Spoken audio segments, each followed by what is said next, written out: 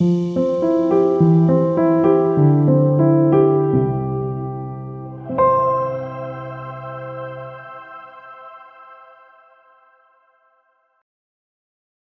Teuber-Arp. Relief rectangulaire, cercle découpé, rondelle sur tige, 1936. Along with Picasso and Mondrian, the Swiss artist Sophie Teuber-Arp is one of the most important representatives of classical modernism. In the first half of the 20th century, she created a versatile oeuvre between applied and fine art. In doing so, she questioned conventional boundaries and constantly combined art and life.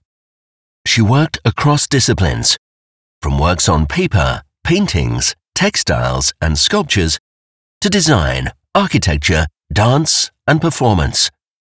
Already with her early textile works and design drawings, and at the latest with her paintings and reliefs of the 1930s, she is considered a pioneer of abstraction.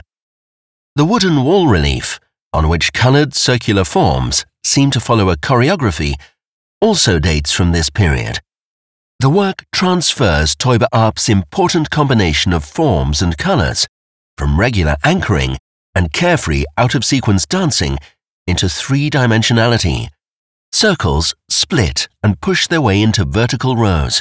Cutouts in the wooden panel break through the patterns and reveal the wall behind them, while shades of blue that seem identical at first glance turn out to be gradations of color. The eye involuntarily searches for a system in the arrangement, but fails to find one. The circular forms follow no rules and no pattern. Any hint of order is consistently undermined. This is precisely what is fascinating and appealing about Teuber-Arp's abstractions, which appeal to the mind and the senses, and set them in motion in a clear, cheerful, and generally understandable language.